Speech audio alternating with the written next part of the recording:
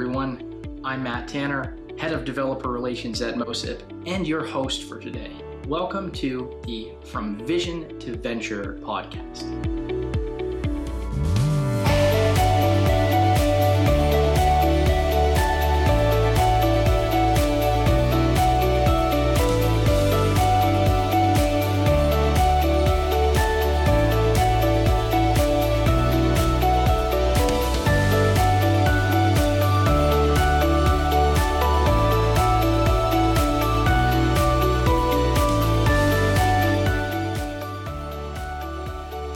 From Vision to Venture is a Moesif podcast that highlights some of the biggest wins and challenges in the startup space today. Every episode, we'll talk to different founders to discover some of the strategies that they've used on their journey from being an early stage startup or a little bit later stage. Whether you want to hear more about how to manage life as a founder of a startup or raise a round of investment, this is the podcast for you. With that said, let's dive right into the episode.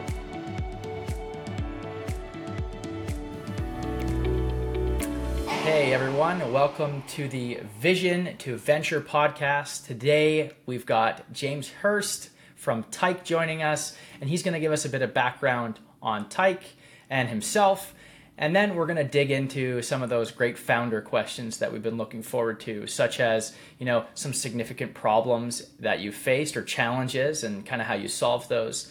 And then we're also going to dig into a couple of tips and tricks for other founders or aspiring founders that you've learned that you'd like to pass out to others that are listening into this podcast. So James, welcome. Thanks so much for joining us. There's a little bit of a time difference between the two of us, but I'm really happy that you're able to jump on. Great. Thank you, Matt. It's great to be here. Awesome. So in this first 2 minutes here, since we're going to try and limit everything to about 10 minutes, in the first 2 minutes, let's cover a few things. So the first thing that I want to chat about is who you are, a little bit of background on yourself, and then I'd love to hear a little bit of an intro on Tyke and some of the problems that you're tackling over at Tyke. Sure. Okay. Thanks, Matt. Well, I'm James Hirst. I'm co-founder of Tyke. I'm based here in London in the UK. Background, I'm a law school dropout. I managed less than a year at law school when I found it a little bit restrictive, a little bit boring.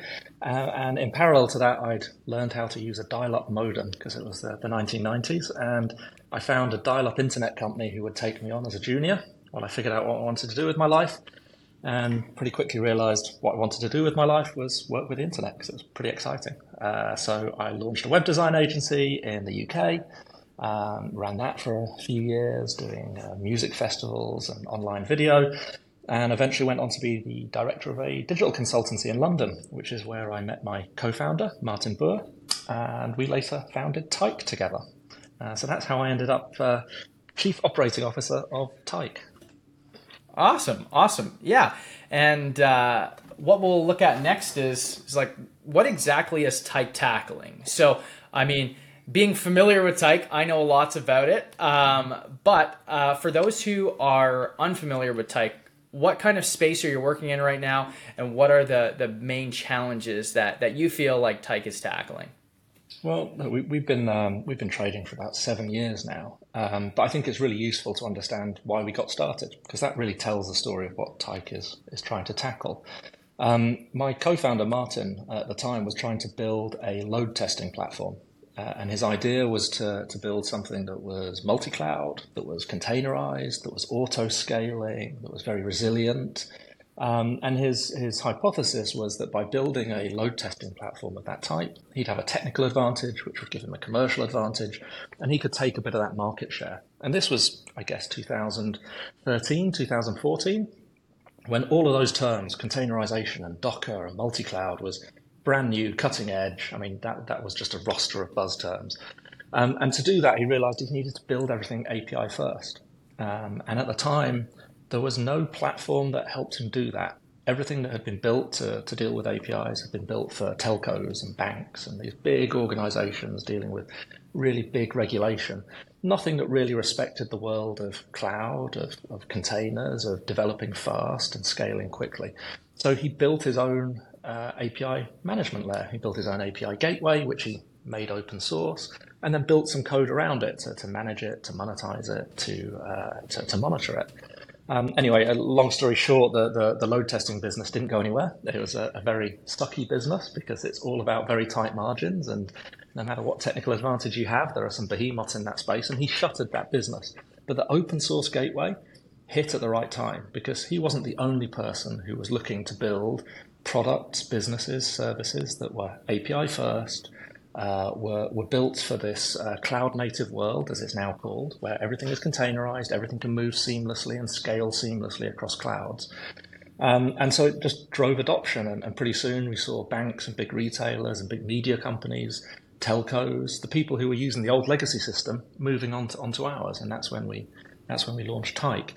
And so Tyke has continued to do the same thing. Tyke has continued to be a platform that enables engineers, developers, architects to build resilient, performant, secure API infrastructure, and allows API product owners to take an API first product and take it to market. Get it out there, get it consumed, get it managed, and make money off it.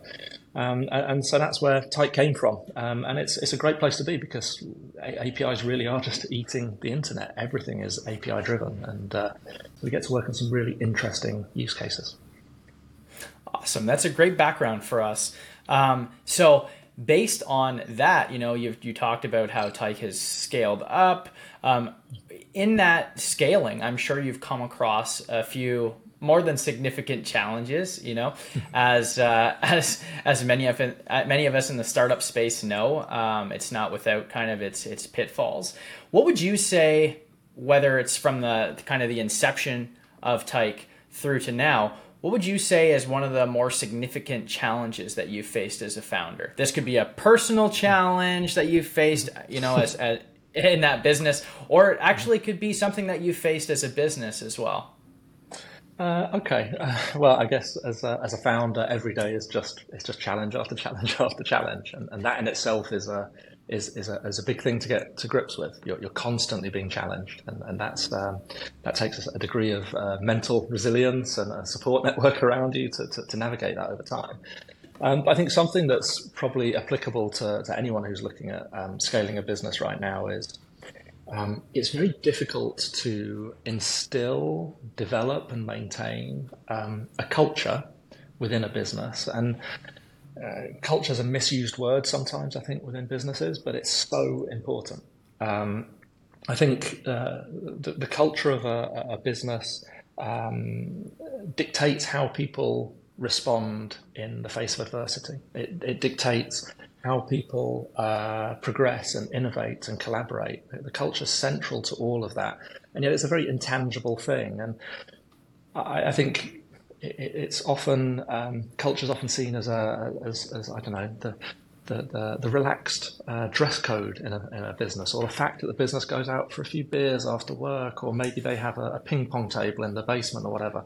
But actually, we're a remote first business. So I'm in London and my co-founder is in Auckland, New Zealand. We are antipodes. We couldn't be further apart on the globe if we tried.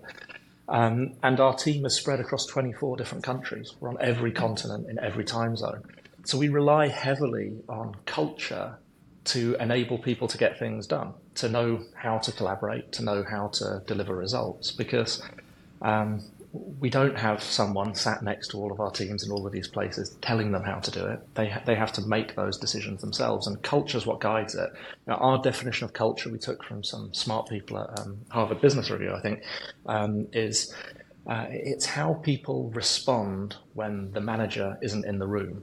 And if you dig into that, you realize that a lot of it comes down to access to information and what level of comfort people have with taking autonomous decisions. Some companies restrict a lot of information, very command and control. Everything's by rote, everything's by checklist, everything is on rails, and that's the culture of the business, and it delivers results.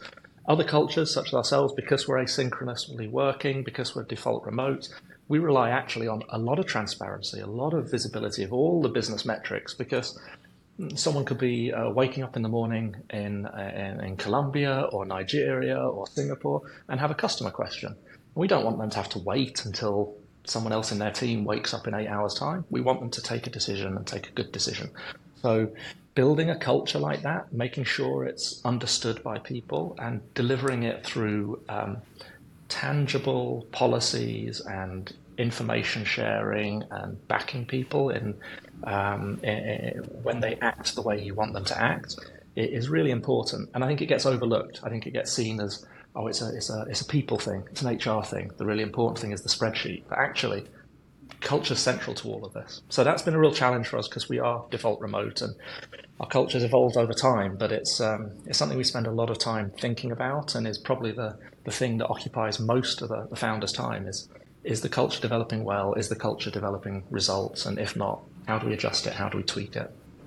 Gotcha. No, that's great. Now, one thing that I really like about Tyke is this this idea of, I believe, if I recall correctly, radical responsibility, where everyone really is responsible for their output. And I think that's a great response to this type of challenge, right? Where making sure that everyone is working in the way that they want to work, but also making sure that the way that they're working is delivering the results that they'd like. Yeah, I think you have to be very intentional in the way that you describe these things and you set these things out, because that isn't for everybody. Not everybody wants radical responsibility in their role. Some people actually prefer to have a little less radical responsibility because it can be quite confronting. It can be quite stressful. It puts a lot of onus on yourself. But for some people, it's ideal and it helps them flourish. And so right the way from the recruitment process, if you're clear on the kind of culture you're trying to build and the kind of working practices that will support that culture, then it helps you hire the right people so that you don't have people causing friction against that culture. And radical responsibility is a term we use, that we try to call that out. We try to make it very clear to people that in the same way that we don't measure the hours you work, we don't measure where you work, we completely trust you to be responsible to deliver the results that we need to deliver. In the same way that there's that total trust in that, what comes with that is total responsibility as well. If you're going to work a certain number of hours, a certain working pattern on certain days, then it's on you to make sure the results come out. It's not on someone else. And I think examples like that you can put out, you can explain to people clearly when they join, means that the culture can kind of flourish, and it's not just what you sometimes see, which is a motivational poster on a wall or an onboarding pack that people read on day one and then never go back to. Instead, saying to people, oh, no, you can work whatever days you want, but you are responsible for the results, so make the choice wisely. That says a lot more, I think, than telling people that we are a family or similar. Yes. Yeah. No, that's cool. I mean, not just putting out the statement, but also living by that statement. It sounds like that. And you know, you and I have probably both worked at a number of places where that isn't, there's a statement on the wall and the reality of it is completely different. And it's really great to see that Tyke is living to the words that they put on the wall. Well, we try to, and I think it's important because this is something that founders have to do, because there is no correct culture. There is no one culture that is better than all the others. It's situational, it's personal, it's something you create and you develop with your team. And so it should be a primary focus for a founder is, what kind of culture do we want? What kind of business? Do I always want to be signing everything off because it gives me total control? Or do I never want to sign anything off? And do I want to have that level of trust in my people? And, you know, you've got to pick your own way through this. Right. Awesome. Well, let's move on from that and head over to some tips and tricks that you can give to other founders. I would love to hear something around fundraising, because I know that, I believe it was last year. Was it last year that you guys raised a Series B? Just before that. It was the year before, I think, about 18 months ago. Right. We raised a growth round, a significant growth round, actually. Right. But initially we started out as a bootstrap. The first 3 years of Tyke's existence, we were a complete bootstrap. We started an open source project, which is where the traction came from. Then we started as a side project. So my co-founder and I would work evenings and weekends, pitching to our first customers, securing our first contracts, getting a few few customers onboarded and running and starting to generate some cash. And at that point, we realized actually we can quit our jobs and make this a full-time job, as long as we continue to deliver cash. And so first tip on fundraising is, if you can be in a position where you don't need to fundraise, in other words, if you can generate cash, no matter how much cash, just some cash, that's a really powerful statement, because when all's said and done, the most critical factor in any business is, do you have any cash? And telling people that you will have cash in the future if I can have some investment is a different pitch to, oh, we have cash, but we'd like your investment to get more cash. So that's I would often encourage folks to maybe think of the fastest way to deliver cash and see if you can do that without raising funding, and then look at the funding round afterwards. It's easier said than done, but it's worth exploring, because it fundamentally changes the relationship to fundraising if fundraising is an accelerator rather than a gate to reaching cash flow. And when you were looking for those initial customers, so obviously early adopters can sometimes be hard to come by. Kind of what kind of pattern were you looking for? Because obviously you wanted to get some cash coming in, you wanted to leave your current full-time jobs. So were you looking for larger contracts and fewer of them, or lots of smaller contracts? Honestly, we didn't care. Okay. The key thing at the start is you're just trying to find that product market fit. And you may have an idea that our ideal customer is X, but until you've secured a few and worked with them and developed the relationship over time, you can't be sure. So actually, our starting point was, we went to the community of users that we built and were supporting on the open source, who were paying nothing, but were using it. And we just scouted them out. We just contacted them, found out what they were doing, identified areas where actually our paid offering, which sat on top of the open source, might offer some value, and set up some meetings. And in fact, our first few customers, I think our first few customers were a bank and a very well-known networking company who paid significant sums. In parallel to that, we then signed up a few people who were paying $50 a month. And over the course of Tyke, those different profiles of customers have both been valuable to us and continue to be part of the mix. So I think in the early days, you want to go broad, you want to go wide, you want to build as many relationships as possible, learn as much as you can, and then figure out which are the ideal customers, because day one, any customer is ideal.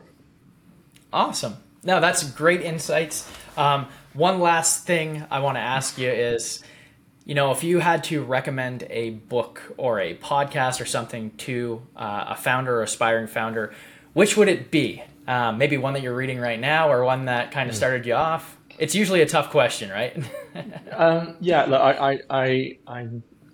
I occasionally read kind of business focused books and strategy focused books, and I think I hesitate to recommend any, because there are so many out there and there are better people to recommend that than me. Actually, what I'd recommend is, it's useful as a founder to get some escapism. I'd recommend Exhalation by Ted Chiang. It's an amazing book, collection of short stories, thought-provoking, gives you a mental workout that isn't related to sales or product development. And of course, keeping diverse interests and keeping a good broad view of life is just as important as doubling down on the unit economics of a business. So I'd recommend that as a broad term thing. The only business book that permanently sits by my computer is Good Strategy, Bad Strategy, which is a great primer for what is strategy and how is it misused and abused, and has some really great case studies. So if someone's looking for a business-focused book, Good Strategy, Bad Strategy is a great starting point. Otherwise, go to Ted Chiang. He can change your perspective on life in many ways. It's great. Awesome. Thank you so much for your recommendation. And James, thank you so much for joining us on our podcast, and look forward to chatting with you in the future. If anyone wants to get a hold of you to chat more, where's the best place for them to find you? They'll find me everywhere. LinkedIn, find me at tyke.io, and use the contact form there. You'll find me on LinkedIn as James Hirst. You'll find me on, I may still be on Twitter. Are people still on Twitter? I don't know. At Hirsties. You'll find me there. Awesome. Thank you so much for joining, and we'll chat with you soon. Thanks a lot, Matt. Thanks. I appreciate it.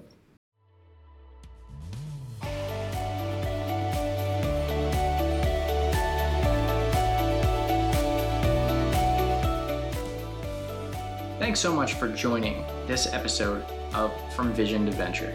We appreciate you taking the time to listen and be a part of the audience here. If you found today's discussion intriguing, there's plenty more episodes to come. Stay in the loop.